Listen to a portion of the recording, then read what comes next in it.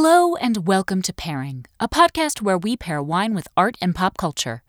I am your host, Emma Sherr-Ziarko, and this episode is a little 3-for-1 as Winston and I discuss our thoughts about the most recent Marvel TV series, WandaVision, The Falcon and Winter Soldier, and Loki. We may have some hot takes, we may have some lukewarm takes, but we definitely do share spoilers. So if you haven't seen these 3 shows and don't want to be spoiled, you may want to wait to listen to this one. We do get a little off the rails occasionally, and we get some classic Winston political and historical rants, so there's lots to enjoy, even if you haven't seen these shows. Thank you so much to our newest producer-level patron, Rebecca Joy Henrietta White, and to our patron Dia, who upped their pledge.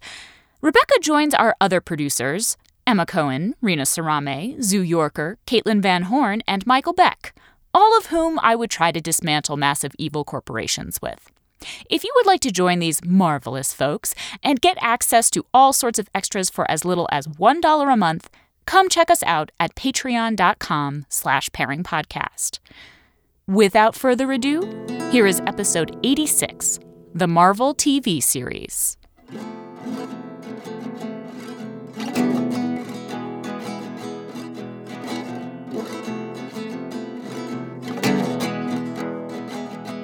It makes the editing process a little bit better, because looking at how pretty the waveform is. It's very nice. It's very nice, right?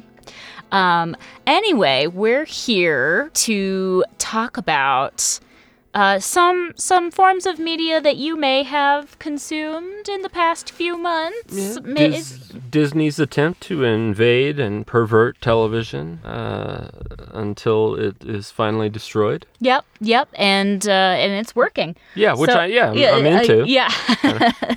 So we're going to talk about the Marvel TV shows that have come out so far. Mm-hmm. So we've got WandaVision, Falcon and Winter Soldier. And Loki.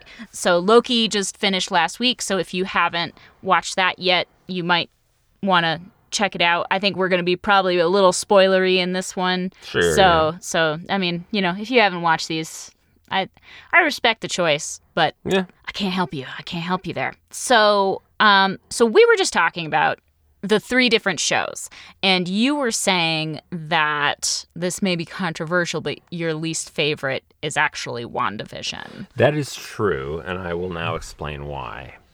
So, I think WandaVision in many ways is the most ambitious and laudable of the projects in terms of it's trying to comment on its own form as a TV show that's using TV shows, through the decades as a medium, and I think that's very laudable. But I think that ultimately that medium choice, that framing choice, ends up completely dissolving when they want to resolve it, and I think that it doesn't really live up to its framing choice in terms of what actually is going on is very simple straightforward Marvel movie, like you said. Right. Yeah. So I was going to say, I mean, I think I agree. Ultimately, I definitely agree that it has some of the coolest and most ambitious things going on in it. There's a lot of the components that I really, really like.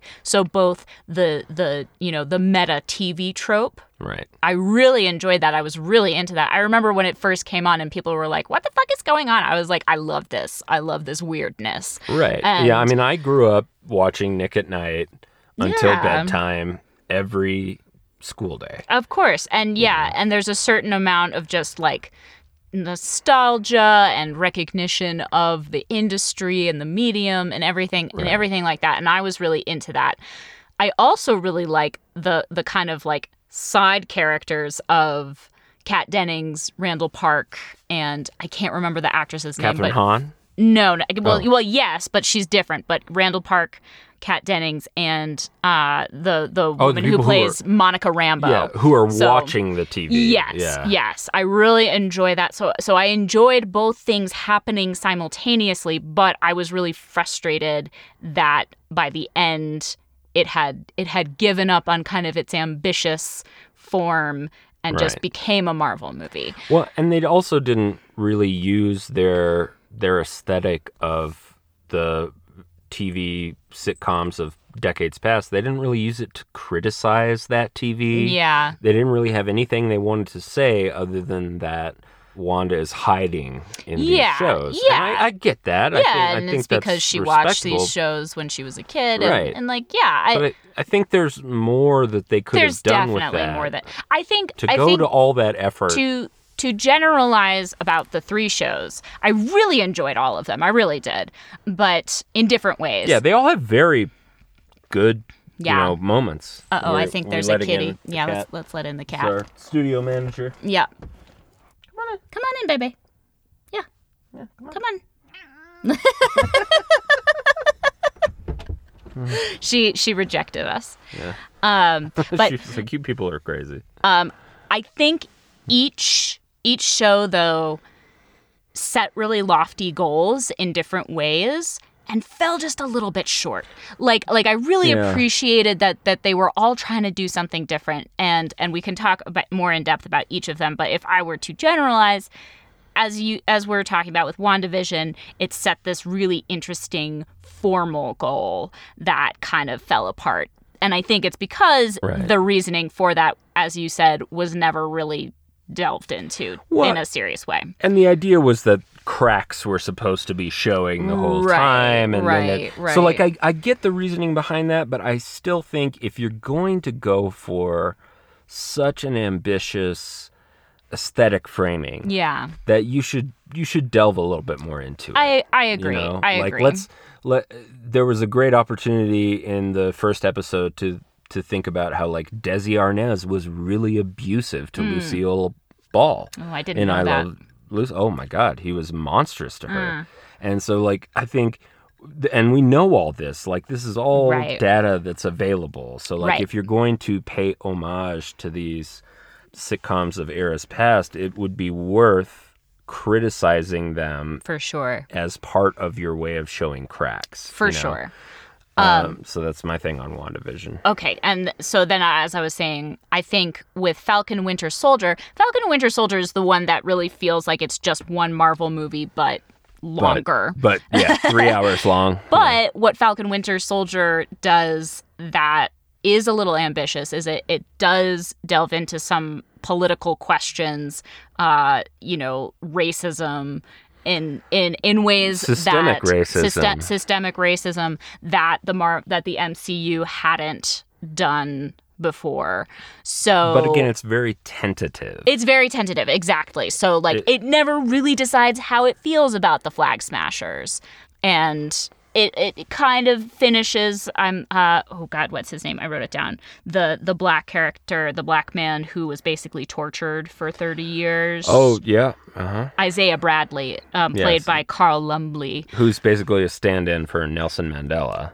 Oh, I didn't think about it that way, but because he was in prison for 27 years in Canary Island, right? Sure, yeah. But like they kind of put a little bow on his story at the end. It's still Disney. Yeah, but it's Disney. Disney's a massive evil corporation. At the same time, this was the first time they really tried to tackle some of these questions. Right, and they did embrace the question of, like, why be Captain America when America, and I don't think they followed through enough, but they did embrace that question, and it wasn't a gimmick. I think that's my thing, is the Falcon and Winter Soldier doesn't have a gimmick to it, really. No, it's a buddy. It's a pretty straightforward buddy cop Marvel movie. Yeah. But it tries to take on some things, whereas Loki and WandaVision both suffer, I think, from a dependence on their aesthetic framing. Yes. And then they try to do stuff with that, and I think in some cases they succeed. Yeah. But so just to finish, generalizing, with Loki, I think Loki ultimately is the one that I enjoyed the most. I think that has as much to do with me and my personal aesthetic preferences than anything else. I don't think it's necessarily like that much stronger than the other two. I just enjoyed it more. And I think what I was saying earlier is that what I appreciated about it is that it's always weird. While WandaVision starts out weird and then kind of loses the weirdness. Loki is weird the whole time, but it's weird in very different ways, and sometimes that gets a little dissonant and a little confusing, I would say. So, but it has a like the way Loki uses its weird aesthetic is as a backdrop, right? So it uses it as a framing device, but then it just becomes background, and so all the aesthetic of the TVA and you were saying Miss Minutes is her name. Yeah, and I love that. Played by Tara Strong, who's a great voice actor. Yeah. I absolutely love any kind of old-timey propaganda aesthetic. Right? Totally. That's so your thing, definitely. And I really like the the scene where we've got all the different Lokis, and we've got Richard E. Grant playing classic Loki. We've got Gator Loki. Like, it's just absurd and ridiculous. Also Owen Wilson. Owen Wilson. It is a delight. Let's pause, because I do want to get to Loki, but I want to kind of, I think, maybe go back to WandaVision. We're a little all over the place, but that's fine. So are all these shows a little bit. Yeah. But I think the part of the reason why I really like Loki is it's got kind of like a Brazil vibe. Like, it's very absurdist. Right. It's absurdist dystopia. Yeah.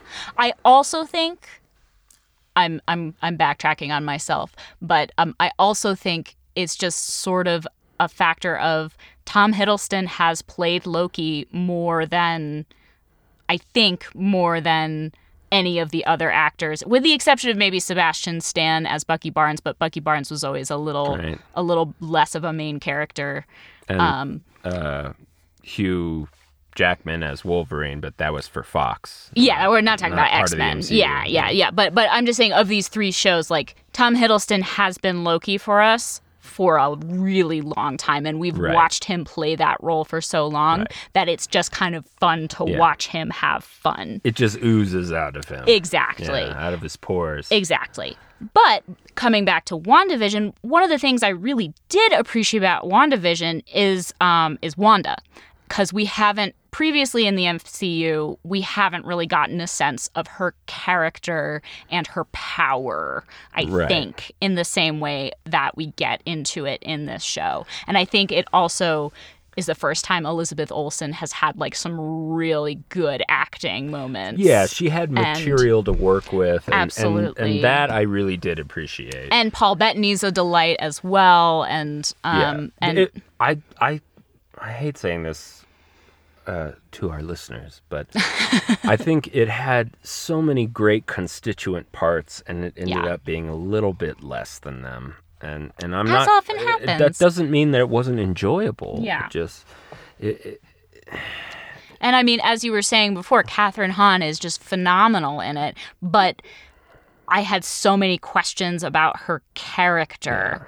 Yeah. And I was actually just reading about this, and I thought this was really interesting, but apparently Catherine Hahn compared, what's her name, Agatha... It was Agatha all along. Yeah, but what's her last name? I Agatha Harkness. Agatha Harkness. Oh, Harkness. That's yes. So she compared her relationship to Wanda to, like, Salieri with Mozart. So someone who's worked so hard to be good at what they are, and someone else is just a natural genius at it. Yeah. And I loved that. I was like, oh, that makes perfect sense. And she's brilliant. She's perfect, and I think she stole the show, but that's her character's kind of motivation. Yes, right? Yes. So just before we keep talking, this is ostensibly also a wine podcast, so I feel like I should bring in some wine thoughts. Yeah, we were getting a little keep it. We were just diving into the cultural criticism. Oh my God, we're just like keep it. Ira. You can contact me anytime. Crooked Media, call us. But so some of the wine thoughts that I've had is that as we were actually this is a good segue, even though I didn't anticipate it or intend it. But I was thinking that each of these shows a little bit, but especially WandaVision, it feels like a blend. Like it's like a blend of a whole bunch of different grapes, and sometimes maybe some grapes that you don't quite expect. That makes sense. To be together. A little wine mom, a little you crazy cougar. Yeah, well, you get a little like classic Marvel story with some formalistic, ambitious moments. Also, there's the whole part where Evan Peters, is that his name? Evan Peters comes in as Pietro, as Quicksilver. Oh, that's right. Which is a nice meta moment. I did enjoy that. I very much enjoyed that, of course. That is one of my favorite moments in cinema, is the Quicksilver scene. Oh, yeah, he's so good. 2 of those X-Men movies. He's so good. And I would say that was maybe the one moment where they really embraced, like, the meta narrative. Right. And, of course... Of like, capitalism is also doing all these things. Right. So, I did appreciate that a lot. But, like, it sort of reminds me of... I have a couple different thoughts, but it sort of reminds me of there are certain wines in the Northern Rhone. I think it's been so long. It's been so long since I've done wine stuff. But I believe it's Côte-Rôtie is a region in the Northern Rhone where they blend mostly Syrah with just a little bit of Viognier, which is a white wine. Right. And it's something about adding that little bit of white wine to it just like brightens it up a little bit or something, but it's totally not something you'd expect. And, you know, if the proportions are not just right, then it will taste weird. And I feel like every once in a while in WandaVision, the proportions are not quite right. They're trying to create an appetizing blend. Yes. But I think it's, as we've been saying, like a little too ambitious sometimes. The other wine thought I was... it's more of a follow-through issue. Exactly. It's not that the ambition was wrong. It's that there just wasn't quite the follow-through. Exactly. Like, we've all seen Pleasantville. Pleasantville's an amazing movie about McCarthyism and all that stuff. But, like, they didn't quite capture what was going wrong in all those different times. Yeah. And that's fundamentally what the other side of that nostalgia coin is. Right. Is you have to be like, okay, well, but while I Love Lucy was going on, McCarthy's, you know, or while Bewitched was going on, we were just getting into Vietnam, you know, like all that stuff. I think they failed to kind of really grasp that. I think so too. And so the other wine that I was going to relate it to is a wine like this is often how I feel with very aromatic white wines, like Malvasia is one. I know on me. I know it's a not one I've probably not talked about it very much, but Malvasia, you find it all over, but and it's often part of a blend, but on its own, in my experience, it's a very aromatic grape, so it's very interesting on the nose. It's very floral. There's a lot going on to it. And at first you're like, ooh, this is really interesting, but it kind of lacks acidity and like an interesting finish. So after you have like a few sips of it, it stops being as interesting. Like the novelty of it is often... This is definitely not the only example, and I don't want to say that like all Malvasias are like this, but in my experience and my feeling about them is that I'm always like, at first I'm like, ooh, this is interesting. Taste, cool. Then as I continue drinking it, I'm like, actually, now that I figured out what this is, I'm not super interested in it anymore. I don't know if that makes any sense. No, I think it makes perfect sense. And actually, when you were talking about that, it made me think of the Pinot Grigio I just bought and Pinot brought home. Grigios. It's like Pinot Grigios are... It's just sort of a meh. Except I'm going to be really mean. The difference with Pinot Grigios is I don't find them interesting to begin with. But look at you. That's the thing we say about Pinot Grigios is that if you smell a white wine and it doesn't smell like anything, it's probably Pinot Grigio. But nothing good to drown flies in. Absolutely, and but it's it's just a serviceable, simple, dry white wine. And, it's basically a table wine. Yeah, exactly. Yeah. And there are really good ones. I want to clarify that there are certain Pinot Grigios that are like actually very interesting, but to me, like the cheap ones you get are like perfectly serviceable, but not very interesting. Right. Just like the Honda Civic we're about to buy. Hey, don't be mean to the future Honda Civic, Moira. Moira. We've decided to name her Moira. But shall we move on to Captain America Winter Soldier? Falcon Winter Soldier. Yeah, let's Falcon Winter Soldier. Yeah, let's talk about it a little bit more. As I was saying, like, this one is kind of the most straightforward, I think, in terms of its form, but it does delve into some interesting things.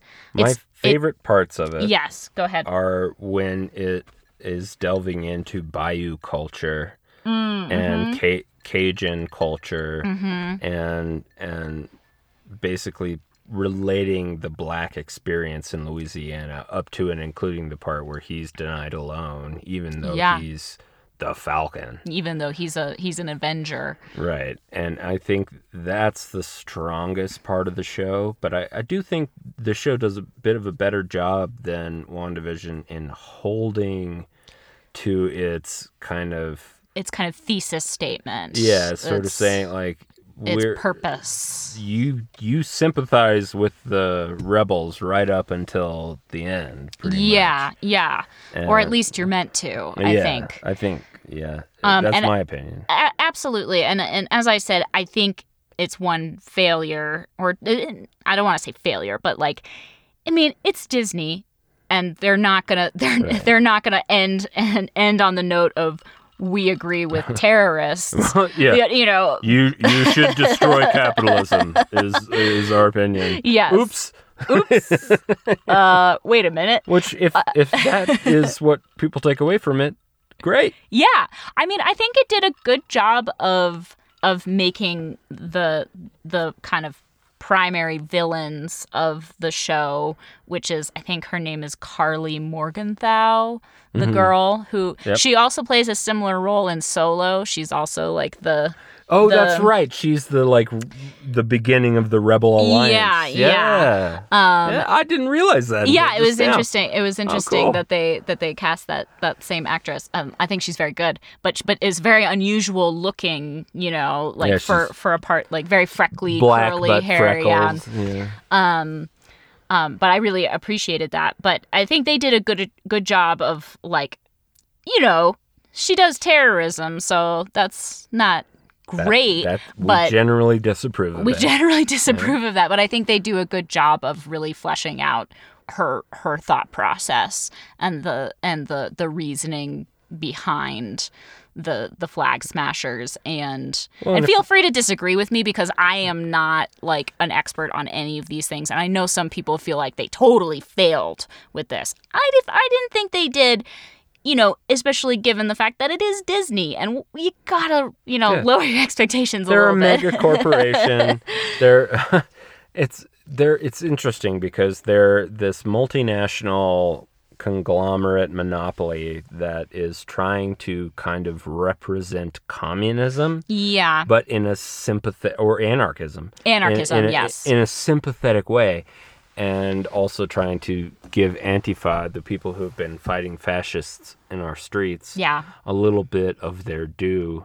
Yeah. And obviously, it's, this, question the source and all that stuff is wrong. But, like, I don't know, it's kind of an interesting cultural moment and something that should be taken note of, that this massive corporation is basically saying that Antifa, the people in the streets, the people who are fighting fascists in the streets, deserve recognition and have an honest and worthwhile point of view. Yeah. And so no wonder you Nazi pieces of shit think you're losing the culture war, because you are. Yes.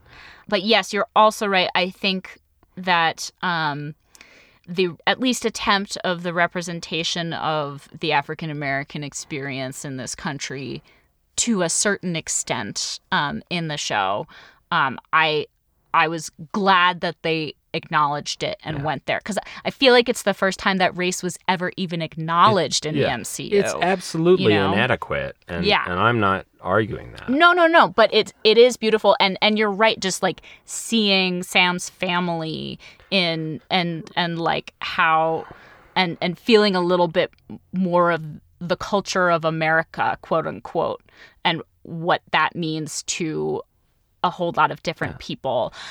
I thought that was very important. Yeah, and it wasn't very long ago that the Ku Klux Klan was fighting Black and Vietnamese shrimp boat owners in Louisiana. Yeah. Like that people are still alive who remember that. Yeah.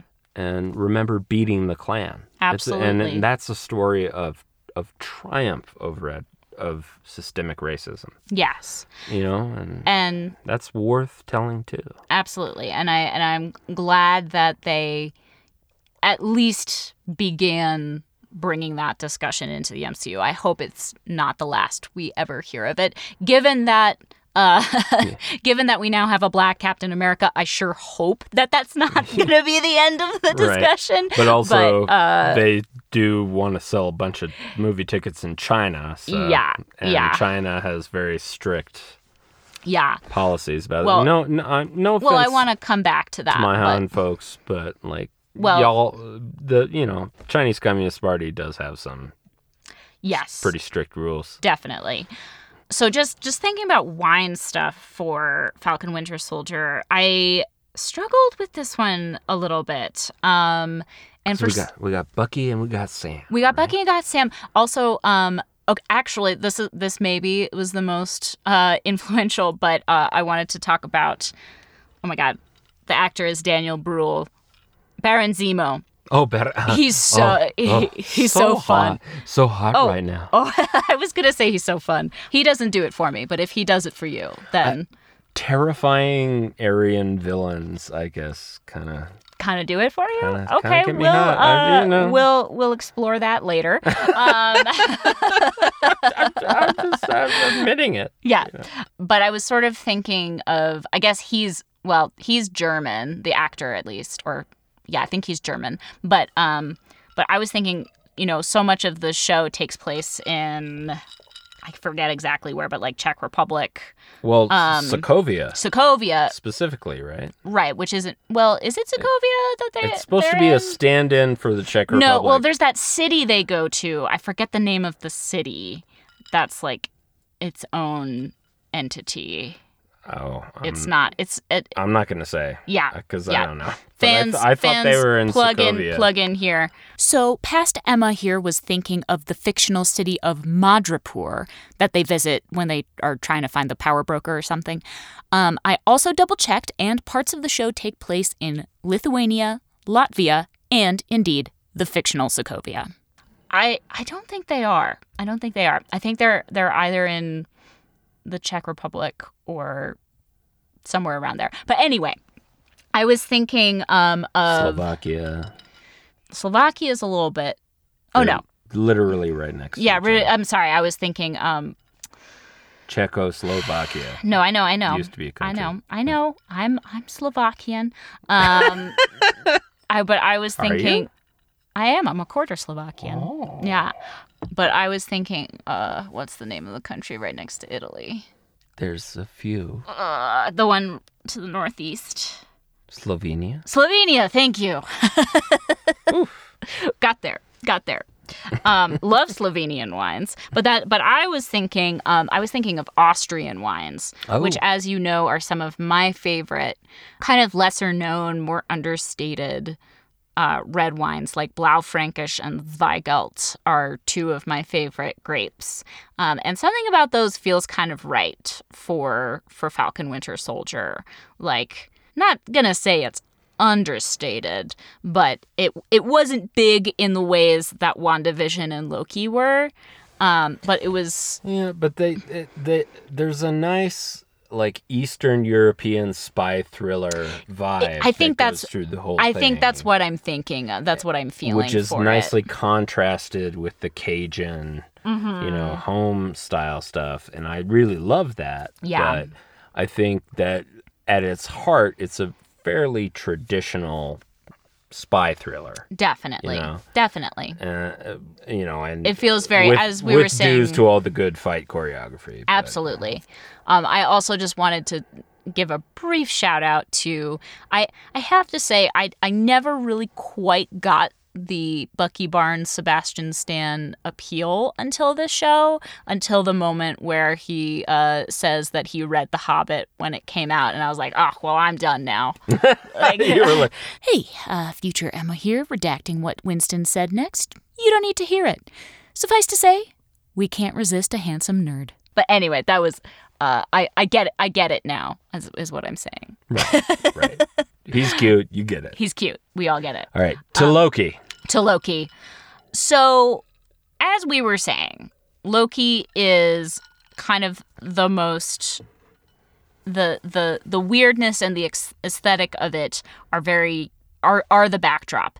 And the weirdness changes. So, like, the first couple episodes in the TVA are very distinct. Right. Then we go to, like, the apocalypse world with Sylvie. Yeah, I forget what it's called, but I forget what it's called, too. The moon is about to crash into the thing. Yeah, but it's like a weird sci-fi apocalyptic episode. Right. But they still have that kind of weird Victorian thing going on in the train. Sure, First of all, they're on a train. Yeah, they're on a train. Yeah, there's a little bit. Yeah, there's a first class area. Totally. And then, we get, back to the TVA, and then we get the weird, like, end of the world, multiple Lokis episode, which is my personal favorite. And it was really fun. Yeah. And then you get the kind of mind-bendy, kind of Twilight Zone-y last episode.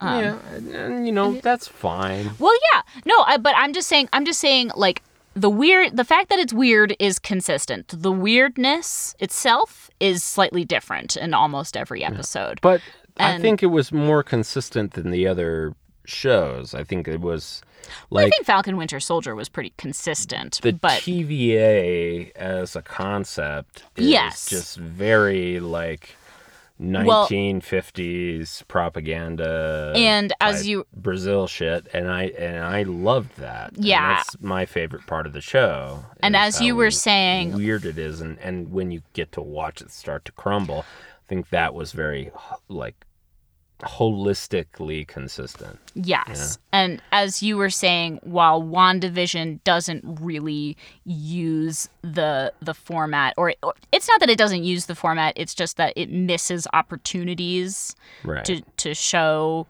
how that format is flawed.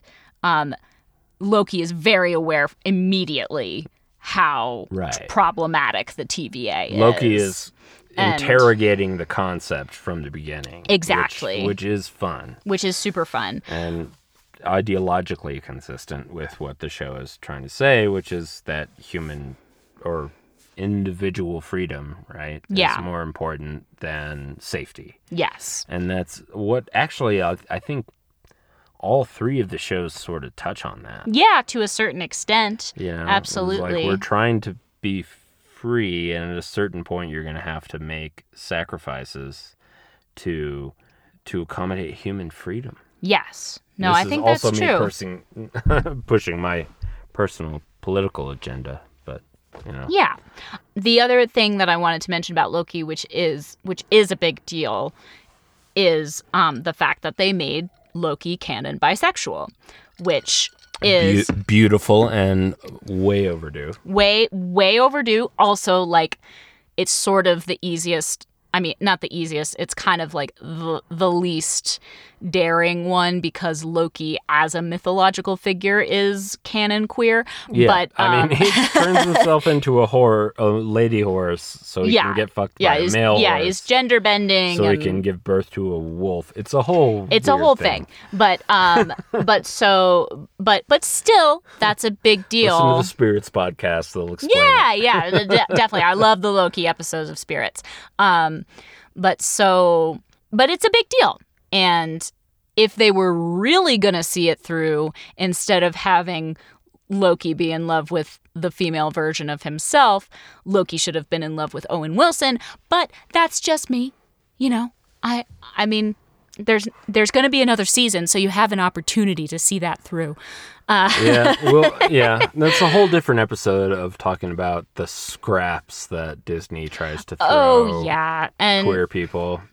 But they're getting closer, and that's worth acknowledging. They're getting closer, acknowledging. and worth pushing. Absolutely.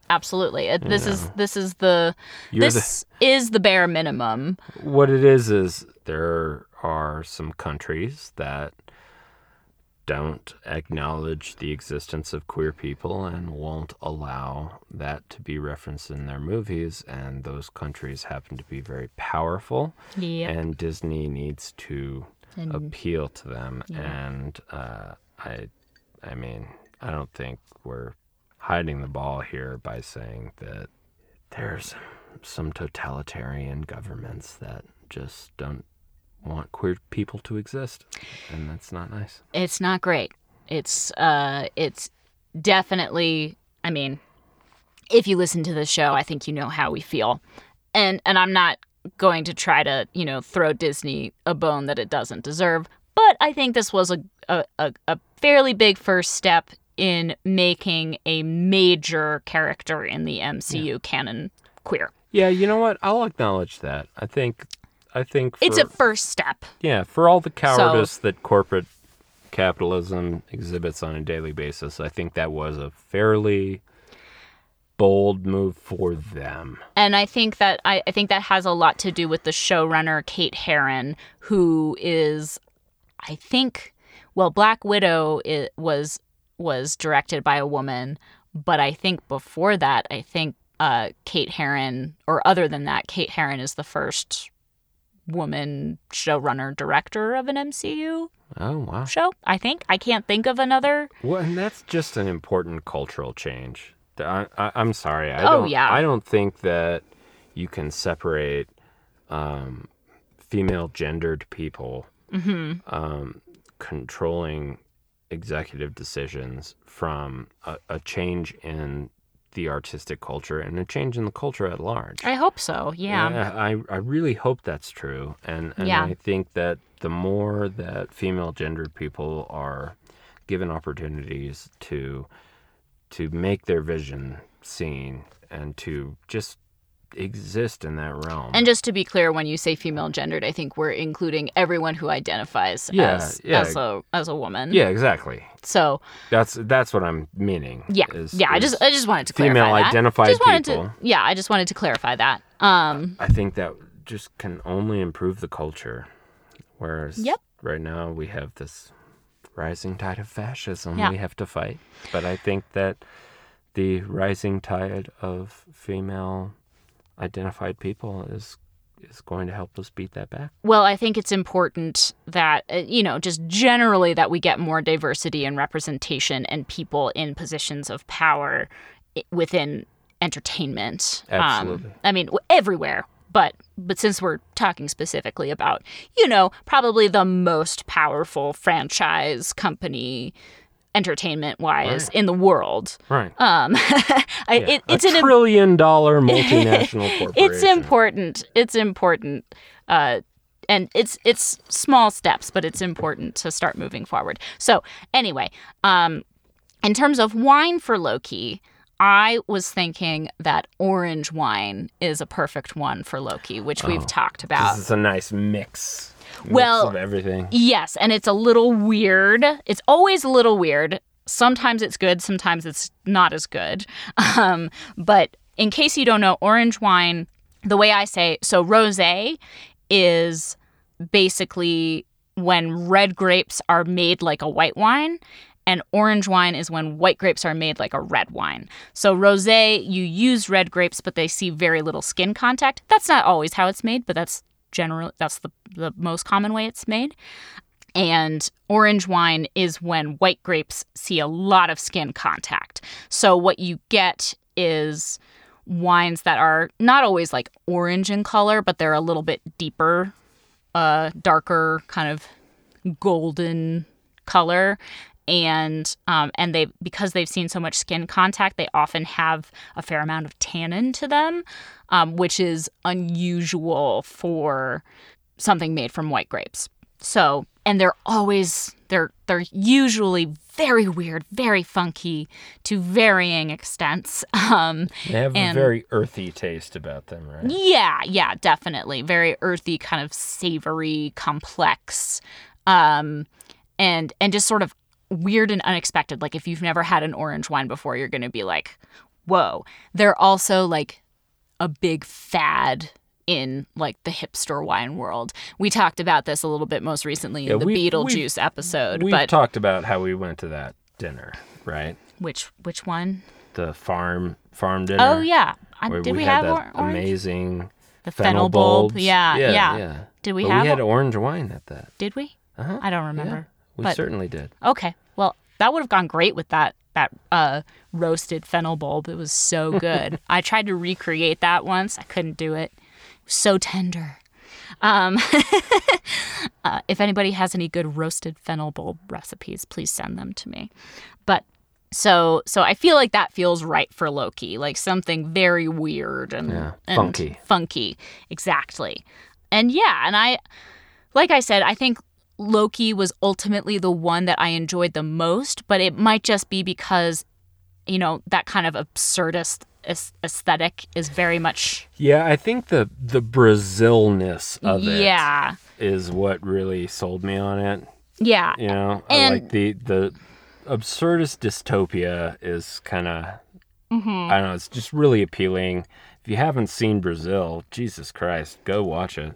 And then listen to our Brazil episode with Zach Valenti. It's very fun. But that just does it for me. Yeah. I also love that, and that's why I really enjoyed the first part of WandaVision so much, was because it felt kind of weird and absurdist and meta and self-referential, and then it just didn't see it through. Right. While Loki, I think my biggest criticism of Loki is that they tried to do too much in too little time. Yeah, and I think that's fair, but I think the strength of it, you always, if you're going to make a creative work, this is just my opinion, which is worth nothing, but... I disagree, but go ahead. I think you have to answer the question, if you're going to do a new project, why does this need to exist? Yeah. And for WandaVision and Falcon Winter Soldier, it was sort of like, well, because nostalgia and grief. And they were also... because, like, systemic racism, but also fun. And I think Loki's answer to that question was, why? Why not? I think actually, yeah. Because we decided. Yeah. Because why? Why not? Yes, and I also think that, what was I going to say? Oh yeah, the difference. Just to cut WandaVision and Falcon Winter Soldier a little slack, is that they both also served a slightly different purpose, which is to establish what's going to happen next in the MCU. Right. While Loki's doing that a little bit, but it's more just mostly just its own crazy thing. It's more just its own crazy thing, and exploring the world of this character that we thought we lost, and it's sort of like making its own little Doctor Who. And so actually, I think that's a great comparison to Doctor Who. And so like it's a little unfair, I think, to compare all of them, because WandaVision and Falcon Winter Soldier both had these greater goals of like serving a purpose of moving this greater story forward, and Loki didn't quite have to do that in the same way. Yes, I think you're absolutely right. So I think, just to cut them a little bit of slack, is that they had many agendas that they had to fulfill. And they did a lot of things very well. Yes, I agree.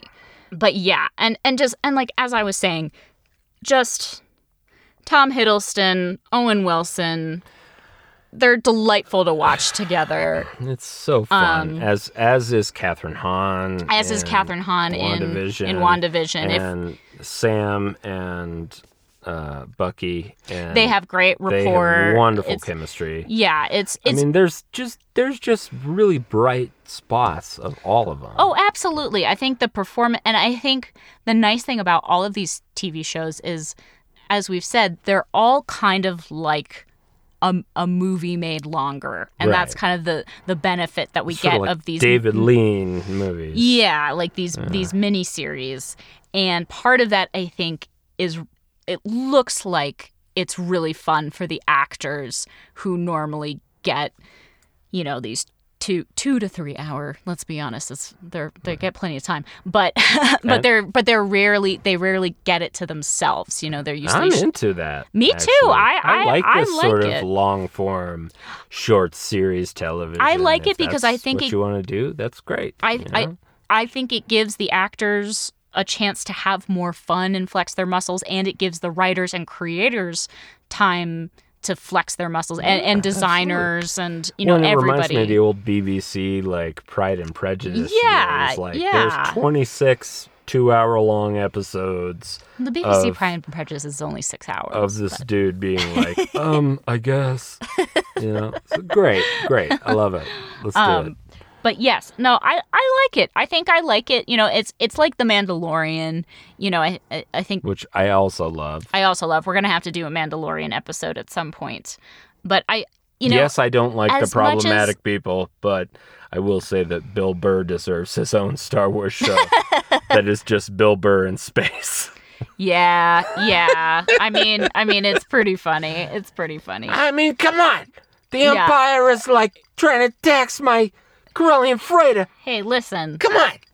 People from Boston exist in the Star Wars universe. It's canon. So that's how it is.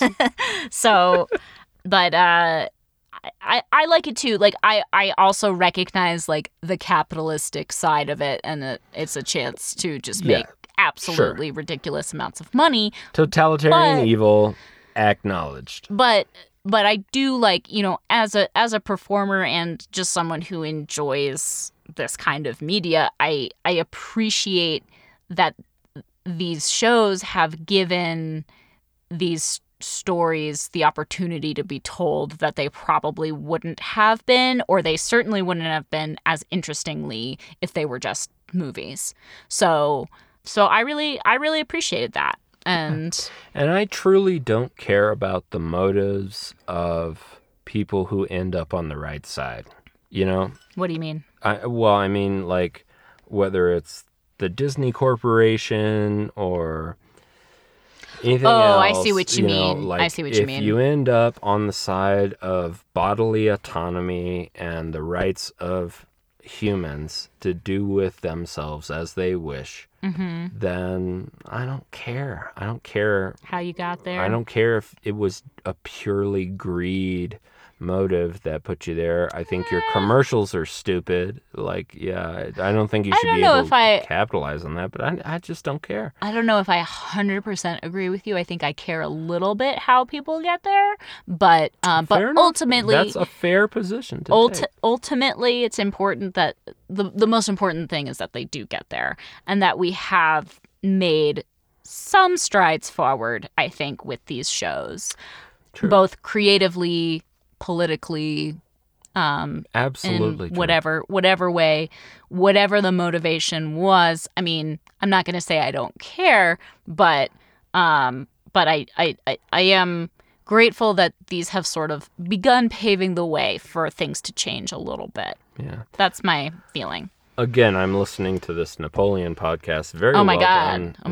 What's going to happen next in the life of Napoleon? Well, he's going to win for a while and then ultimately lose, is what I'm given to understand.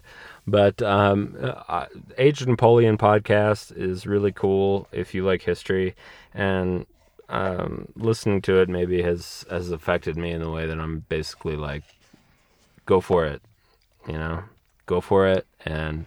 The worst thing that happens is you lose like Napoleon. I'm sorry, I don't quite get what you're going for. Yeah. The worst thing that happens is you lose like Napoleon. If you're going to lose like Napoleon, at least people remember your name forever. And right, and also you preserve the Republic for the rest of time. The French Republic is, I mean. I think this is getting a little. I think this is getting a little in the weeds, but We can do a Napoleon episode separately, but be a small R Republican. Fight for the right to people having self-rule. That's what you want. Okay. You gotta do that. Okay. You know? Okay. I wasn't expecting this. Right? I wasn't expecting this episode to end up here, but we got there. Yeah. You know what? Sometimes you have got to go to war with the Habsburgs. Just to be very clear, we are not Republicans, and we don't want you to be not the political party. No, yeah. No. I just want to clarify that. Republicans in case you were unclear. Yeah, it's the whole thing. But you did say the word, so I have to be fight the monarchic dynasties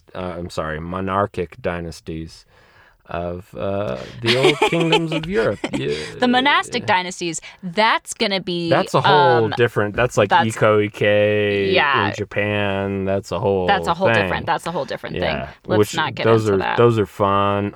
Oda Nobunaga, it's a whole, he had a whole war against them. That was different. But no, definitely like fight for self-rule. I think that's a good note to end on. The only other thing I wanted to say is that I was thinking that these shows very much feel like cocktail shows. They do feel like cocktail right? shows. More so we've been drinking cocktails we this have entire been. time. I've been drinking a margarita. And I'm drinking the drink of my people, the gays, a vodka soda with lime. Yep. So that's what we drink. That's what we drink. So just real quick, let's see if we can fire it off real quick. Right off the top of my head, maybe it's because I've been drinking a margarita, but I feel like Loki is like a mezcal margarita. I'm going to say Loki is a whiskey sour. Okay. That's fair. It can be something different to everybody. Okay. Falcon Winter Soldier, I feel like, is like an old-fashioned. Yeah, that actually makes sense. We agree on that. Okay. Right. And WandaVision is something, I want to say Negroni, or like... See, I would go with like old-style martini. Yeah, but I was going to say something gin or vodka based. Yeah. But with like a little twist, like I feel like it's like a Negroni, but with like a different kind of Amaro instead of a vermouth or something. Yeah, so it's like a slice of mango instead of lemon or something. Whoa. It's orange peel. It's traditional, but that's okay. All right. Well, before we get too far deeper into the weeds, I think there are some other things about politics that I would like to say. No, stop it. Stop it. But not right now. I have some very strong opinions about the Maduro administration. Okay, let's... I'm going to... And beep. Pairing was created, hosted, and produced by Emma Sherr-Ziarko, with music and audio recording by Winston Shaw and logo artwork by Darcy Zimmerman and Katie Huey. This episode was edited by Emma Sherr-Ziarko. Follow us on Twitter, Tumblr, Facebook, and Instagram @Pairing Podcast to keep tabs on what we're up to. And feel free to send us any thoughts, questions, requests, and pairings of your own on our website, thepairingpodcast.com, via email at pairingpodcast@gmail.com, or on any social media platform. Come check us out on Patreon at patreon.com/pairingpodcast, where you can pledge as little as $1 a month and get access to exclusive content, customized pairings from me, live streams, and more. Also, check out our merch store on our website at thepairingpodcast.com/merch. If you enjoyed the show, please consider leaving us a review on Apple Podcasts and sharing with your friends. Thank you so much for listening to Pairing, where you come for the stories and stay for the wine.